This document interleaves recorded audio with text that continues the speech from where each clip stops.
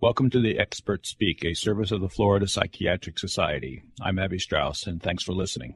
Andy Farrar is a psychiatrist in North Carolina. I came across his book, Hemingway's Brain, published by the University of South Carolina Press, and it was an intriguing account and a very good study and consideration of the effect of his injuries and his psychiatric conditions on his life and ultimately his creativity.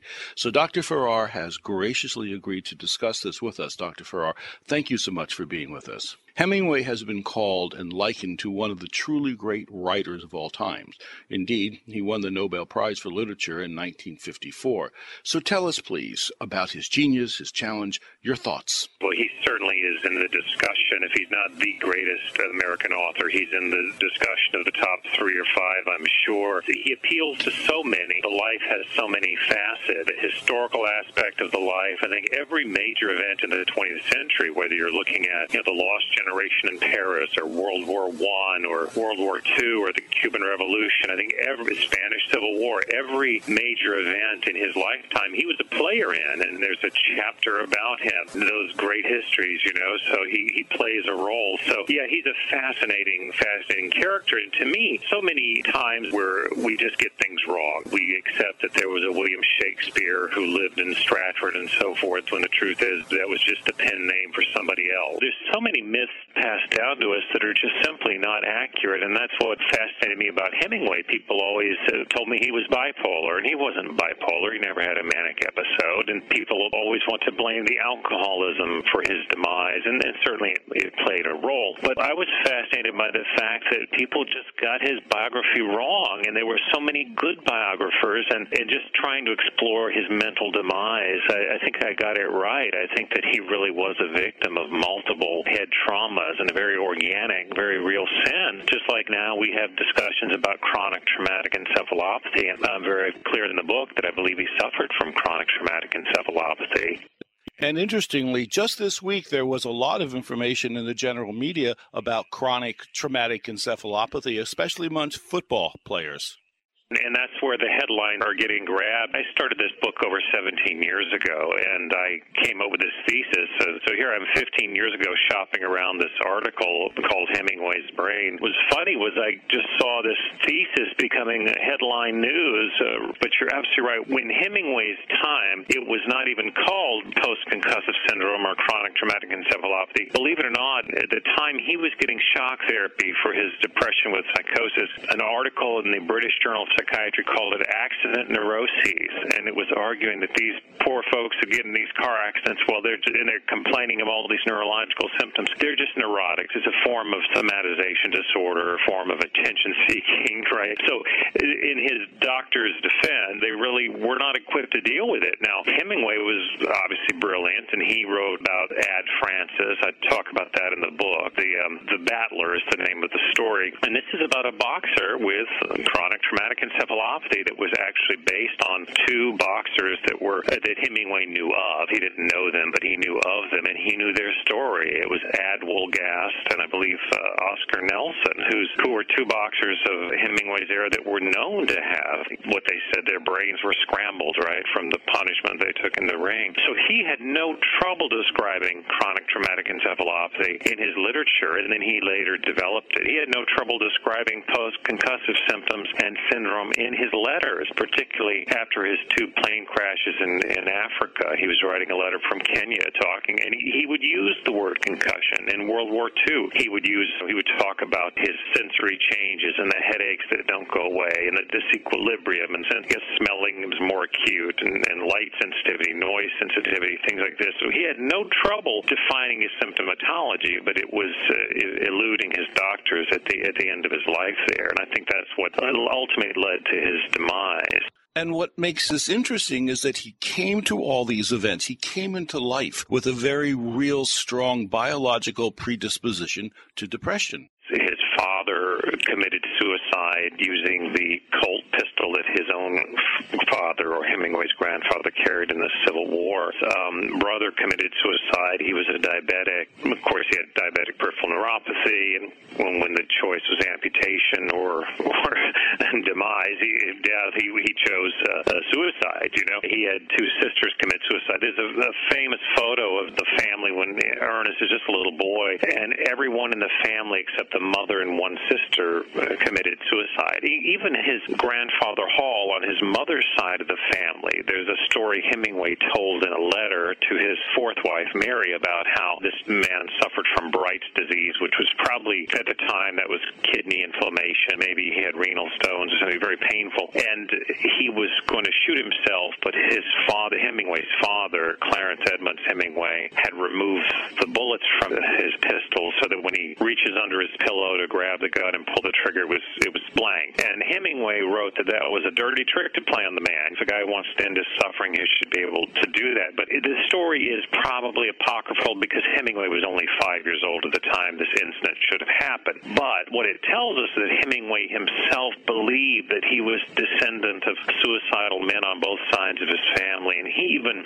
wrote to Pauline Pfeiffer, his second wife, wrote to her mother saying that he was glad to have their bloodline and his family to breed out the suicidal streak. So he understood the genetics of suicide as well before others sort of picked up on it. So, yeah, he inherited quite a lot. Interesting thought just came to my mind. When you're reading his books, it's almost as if you are sitting in and listening to his psychotherapy. Of course, the writing is the psychotherapy, but just a fascinating process of really touching some of his inner psychodynamic processes. That's a fantastic question, and he was always on the quest. What I mean by that is when people would ask him, don't you see a therapist or don't you have an analyst? He'd say, look, my typewriter is my therapist. That's my analysis. And what he meant by that was that the act of working was his therapy. And even when Scott Fitzgerald, of course, was suffering from depression, and Hemingway was very angry at him for whining about it in public, even writing about it and the crack up and so forth. So Fitzgerald here is writing publicly about his depression and so forth. Hemingway thought that was just nonsense, that the cure for that was to simply work, that work is your therapy. Somebody with your talent needs to sit at that typewriter and process and work and so forth. But I think that even though Hemingway believed that the act of writing was therapeutic, what we understand now, that the content was also, that was the therapy. Yeah, the action was fine, but what he was processing was therapeutic for him. So I think he was on this continual journey of self-realization through the fiction. And so much of Hemingway's scholarship is looking at the fiction and having these aha moments and putting together, okay, this is this person in this book. And Jane Mason, his girlfriend, was Margot McComber, and Cohen, his frenemy, I guess is what you'd call him, was Jake's enemy, and The Sun Also Rises. So there's this whole school of thought where you look at his work as autobiography. And I think now, rather than read him backwards and have these sort of aha moments where we put the pieces together as who in his life is reflected in the fiction, we need to read him forwards, right, as somebody who uses his life, processes his life experience and distills it out into this elegant fiction. But that work of therapy was how he self-actualized. I think it was an ongoing quest for him. And it's funny how you and I, probably the last generation of psychiatrists to be trained by analysts, in the age of psychopharmacology, and as our field gotten more and more into the molecular, we've sort of dismissed the therapy, and I think really a shame. But now I think that serves us well when we look at literature. Literature is where you have so much of literary analysis is therapy, but I think so much of what Hemingway did was his own self-analysis, if that makes sense. D.H. Lawrence said that his poetry and fiction were not informed by his pseudo-philosophy. He called it pseudo-philosophy, but it was the other way around, that he wrote the poetry and fiction, and that informed his philosophy of life. And I think that's the way we need to read Hemingway forwards rather than backwards. I think that's the new generation of Hemingway scholarship to come. But yeah, the short answer to your question is I think he was a very tormented soul. I think that if you take somebody to have a genius like that who has this exquisite sensitivity, I mean, it's no wonder you're going to wind up with a degree of suicidality. Think about, the story of, is it 10 Indians. I was looking at the original manuscript at the Hemingway archives. There are 3 endings to that story. This is about the little boy being teased, right, that his girlfriend is off with somebody else. Now, the first ending ends with the father and talking about his loneliness. The second ending is about the little girl who comes to her little friend crying and saying she's never going to kiss anybody again, and her family members have come home drunk. And it's very clear that this little girl has been the victim of sexual assault. The third ending is about the little boy. It has that lovely, sensitive line that he, when he loses his girlfriend, he says, he woke up and he was awake a long time before he remembered his heart was broken. If Hemingway had ended it with that second scenario with the little girl's trauma and pain, imagine how that might have changed the trajectory of Hemingway studies instead of thinking of him as insensitive to women and such. But I think when you have a man of that type of sensitivity with the genius and the preoccupation with violence, I think that's a very tormented soul. Didn't he engage in boxing and a lot of very dangerous activities? Absolutely. He boxed even as a teenager on up, and he claimed that he boxed with a lot of professional fighters. Probably not true, but he helped train a boxer in Paris and so forth. He played football in high school. But the major concussive injuries that I talk about in the book, you have the World War I injury where the 5-gallon Austrian mortar, it's described as lighting within a few feet, like 3 feet of him, according to one of his buddies. Probably not that close. It probably would have killed him, but it threw him several feet, gave him his first concussion. And then in Paris, and that's also important. It was a blast injury, right? Not a direct blow to the head, but a blast injury, because people do develop chronic traumatic encephalopathy after just one blast injury. They can develop after one blow as well, but generally it takes multiple blows. The second injury in Paris was the famous skylight incident when he comes home at night at 2 in the morning, pulls the cord to the commode, and unfortunately grabbed the cord on a cracked skylight, pulls that down on his head. So here, before he's 28 years of age, has 2 major concussions. I made the comment in one interview that in World War I he got all of the trauma he could have hoped for, but more than he needed, or more than he deserved, because he came back with the war stories and he was the hero and all that. But at the same time, there was something germinating there, right? We had the first of many concussions, and the second one in Paris. Zoom ahead to World War II. He's on an ill-advised mission, comes around a corner, German anti-tank round blows him out of the sidecar of a motorbike. He's with Robert Capa, right, the famous photographer at the time, but he hits his head on a boulder. So in this one injury, he has the direct blow to the head and the blast injury. Had possibly another one in World War II. We know before he even was in France, he was in England, and he was in a car accident, and London was blacked out during the Blitz. His friend driving the car plows into a water tower that he didn't see in Leicester Square, and so his head hits the windshield, 57 stitches across his frontal area. Then we zoom ahead to a fall off the flybridge of his fishing boat in Cuba. Then we have another car accident in Cuba, and by the time he has 2 plane crashes in Africa, one of them was very violent and fiery, and he'd injured his shoulder in the previous crash. So the door was jammed, and Mary, his wife, and the pilot kicks out the front window, climbs out, drags Mary out. But Hemingway's too big to get out the window, so he busts open the door with his head, gives himself a basilar skull fracture and another concussion. So it was after that second plane crash that he really had lost a step, and people thought that cognitively there was a decline. His handwriting changes, his speech is different, is slowed and more labored for a period of time. So he also begins writing about post-concussive symptoms. So again, I talk a lot about the organic damage. If you've been keeping score, at least 9 major concussions in his lifetimes, and then we add to that the history of functional alcoholism him. And then, probably a vascular component compromising the brain, because he was generally overweight after 1940, had prediabetes, and was hypertensive. So that would put you at risk for maybe a vascular component. So by the time he's in his mid-50s, he has a form of dementia that was predominantly from chronic traumatic encephalopathy with these other contributors. And people always say, well, he was delusional and he was depressed. Well, sure, he did get depressed, and he did have delusions, but his delusions were not the kind you see with depression. And I've seen many patients with major depression with psychotic features. His were very different. He thought he'd be arrested for indecent liberties with a minor. He thought he'd be hauled in by the IRS for undeclared gambling winning. It's been fashionable lately to say, well, he really did have an FBI file, therefore he was not paranoid. Well, sure, lots of folks have an FBI file, right? But the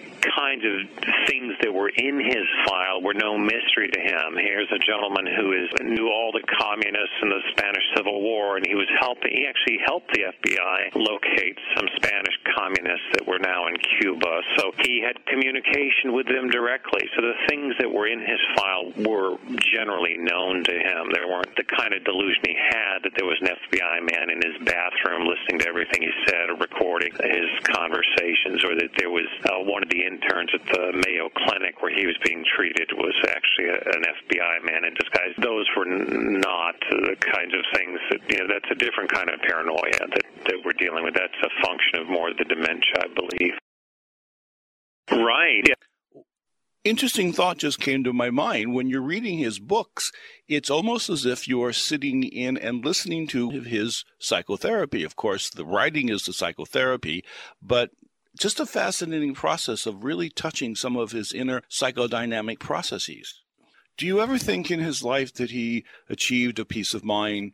I spend a lot of energy in the book talking about how this form of dementia, this chronic traumatic encephalopathy, informed the writing, because you can't compromise that tool. Pianists can have dementia and play the piano because the basal ganglia, it's learned memory. You're not using the cortical functioning to remember how to play that. It's like riding the bike, right? It's learned memory. The abstract expressionist can, Willem de Kooning. I spend time in the book talking about Willem de Kooning, probably our greatest abstract expressionist, probably the greatest American artist we've had. Now, here's a gentleman who had severe vascular dementia, heavy smoker, and so forth. And by the time the 1980s roll around, he can't recognize family members, and he has hallucinations, but they put him in front of the canvas, and he can paint beautifully. So whatever the impulse is for the abstract expressionist, he's doing it by instinct at this point. But Hemingway needed his tool. He needed his brain, because he was such a wordsmith and such a genius with words that when that tool got compromised, he began, kind of looked like a bad imitation of himself. And then later on, the older works, they just don't hold up. The posthumous works like Garden of Eden or Islands in the Stream is really more of a sketchbook and so forth. But what's fascinating about those is that the archetypes are still there. The execution is less competent, but the archetypes he's working with are still, and the themes are still kind of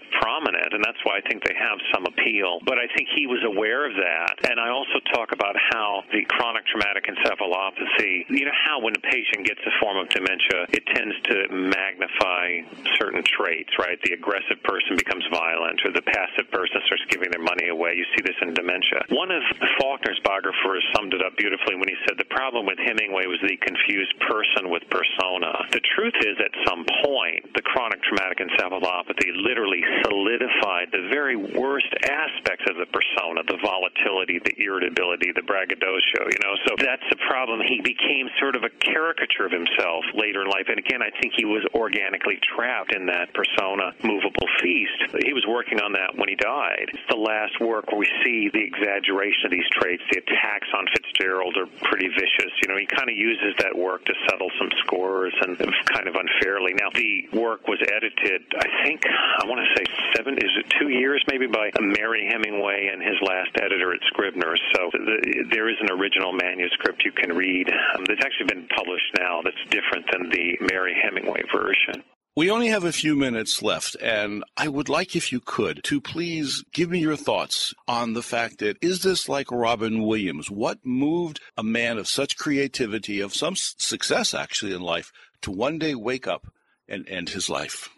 Yeah, You bring up Robin Williams, talk about what are the most famous suicides in American history. You've got Marilyn Monroe, Hemingway, and Robin Williams. The theory being people thought Williams had a form of Lewy body dementia and that he faced with that. And I think that for Hemingway, the connection would be he went to get the ECT. He thought it would be the cure for him. He got his shock therapy, but a couple days after he's home, he shoots himself after his second round of ECT. For Hemingway, the crux of his depression was always related to an inability. Most of the time, when he was talking about depression in his pre-morbid days, he was talking about he couldn't work. He feared he didn't have ideas or physically or mentally could not work. And he was what he would call out of business, right? That to him was a death sentence. He said if he couldn't write, he wouldn't want to live. And the ECT, the shock therapy, was that biological stressor that accentuated and seemed to propel the dementia. Even if the memory deficits would have been short-term, they were already on a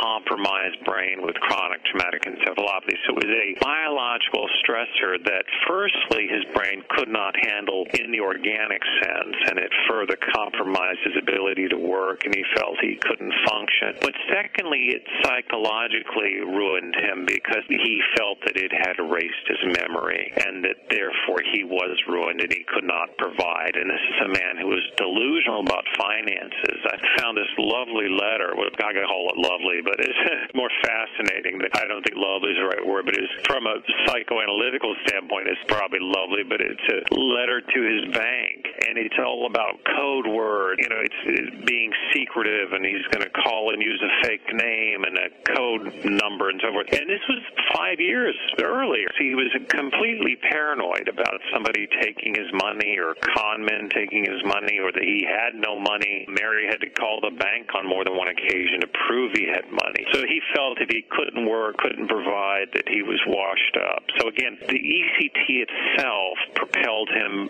physically into a demise and psychologically with that awareness that it had wiped out his memory. In fact, the last piece of professional writing he did was classic Hemingway. He talked about movable feast being from the remise of my memory, something about his heart and his mind. One has been tampered with, the other doesn't exist. Now, you can read it either way, but he felt his mind had been tampered with and his heart doesn't exist, or vice versa, but typical Hemingway ambiguity. But he was aware that his mind was compromised at that point, and that's what did him in.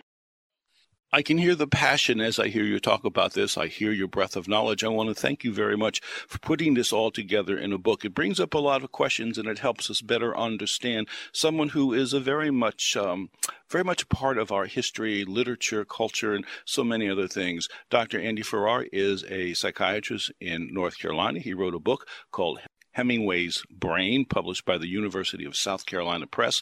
Well worth your time, very interesting, and the source of much discussion. Dr. Farrar, thank you so much for being with us. Thank you. Thank you. It's always a pleasure. Thanks, Abby.